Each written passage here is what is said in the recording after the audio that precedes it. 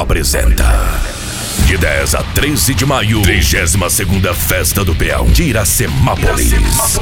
Dia 10, Maiara e Maraísa. Dia 11, Henrique e Diego. Hoje a festa lá em casa, só eu e você. Dia 12, Kleber e Cauã.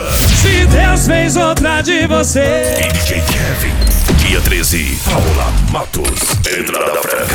Em matéria de amor, a gente dá um ar pro povo. Área privilégio frente ao palco.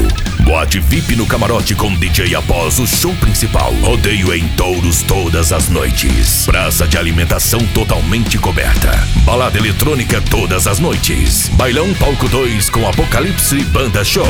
Informações pelo Facebook, facebook.com/Festa do Peão de Iracemápolis. Apoio Prefeitura Municipal de Iracemápolis. Realização Clube de Cavaleiros de Iracemápolis e Companhia de Rodeio RR. 32ª Festa do Peão de Iracemápolis. Isso é tradição.